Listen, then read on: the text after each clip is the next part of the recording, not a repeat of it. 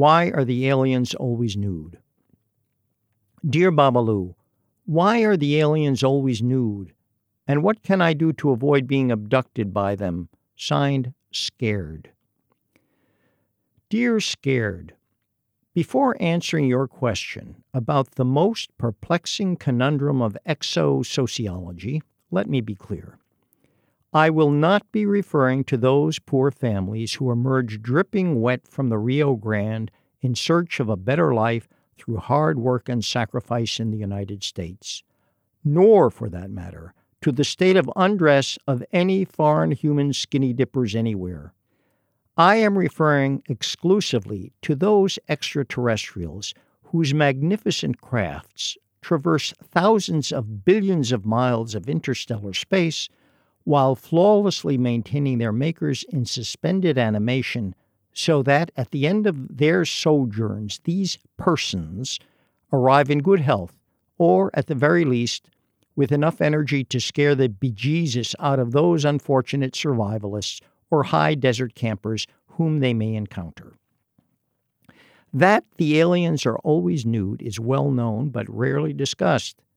Recall the tall, semi-translucent, hammer-headed aliens from Independence Day, the small, black-carapaced, football-headed aliens from War of the Worlds, or the large, bug-eyed, duffel-bag-headed aliens from Cowboys and Aliens, and, of course, our favorite alien, E.T. Not one of them wore a stitch of clothing, not even a utility belt, much less a dress or a pair of pants. We may dismiss the shorts worn by the alien Paul in the film of the same name. He was just doing in Rome as the Romans do. Now, I hear some readers protest. What is the crazy dimwit talking about? Those are Hollywood aliens. Give me a break. Yes, true enough. But these movies reflect our certain knowledge that aliens walk the earth nude, where in the innumerable first-person accounts by abductees, many having undergone the sorts of sexual experiments aliens seem to favor, is there any comment of the form, I recall it wearing a sort of striped jumpsuit? Not even Whitley Strieber, who received $1 million cash advance from William Morrow, so the story must be true, for his harrowing account of alien abduction, mentions his tormentor's attire. It is thus irrefutable that these hyper-intelligent, if occasionally perverse beings visit our blue planet and walk its surface nude. You have asked why. Unfortunately, heuristic hypotheses are as rare as wrist watches on kangaroos. The simplest explanation is that the sort of phenomenal intelligence aliens display can evolve only on cold planets.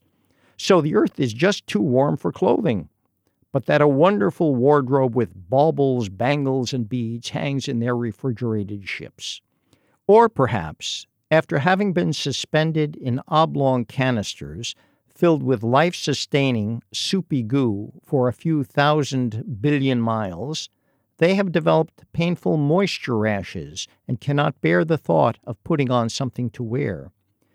Or they have grown so to love their bodies, as many therapists urge their neurotic patients to do, that they feel compelled to display them, hideous as they may appear to us. It is possible that they obtain sexual satisfaction by, in effect, streaking or flashing before their startled human flashees. No one really believes this theory. The American Society for the Study of Exosociology, the Society, bemoans the inconclusiveness of these ideas. Finding an answer is a pressing matter if future abductions are to be avoided. What if we are responsible for the aliens' bad behavior? A tantalizing clue to the mystery is that no practicing nudist has ever been abducted. The majority opinion currently is that these people have become so highly evolved that they feel no shame prancing around naked before each other, much less before a few bewildered talking apes. Our clothing marks us as lower animals. They have no more qualms experimenting on us than we have experimenting on fruit flies. To avoid alien abduction, then, the Society recommends the following. On encountering an extraterrestrial, and if in doubt, it is best to assume that any odd creature encountered is an extraterrestrial, strip naked as quickly as is safe to do so, thrust pelvis forward, strut, and whistle Ode to Joy, Eleanor Rigby, or, if you must, Achy Breaky Heart. This should demonstrate that you, too, are a member of an advanced species and merit respect. Predictably, there were a few holdouts for the idea that the Earth is just too warm for the creatures to wear clothing, and that they overcome their shame for the sake of comfort. Minority opinion, then, is that on encountering an extraterrestrial, a person should point at its private parts and chuckle so as to inflame its shame and drive it off. Identifying an alien's privates, however, may be harder than it seems.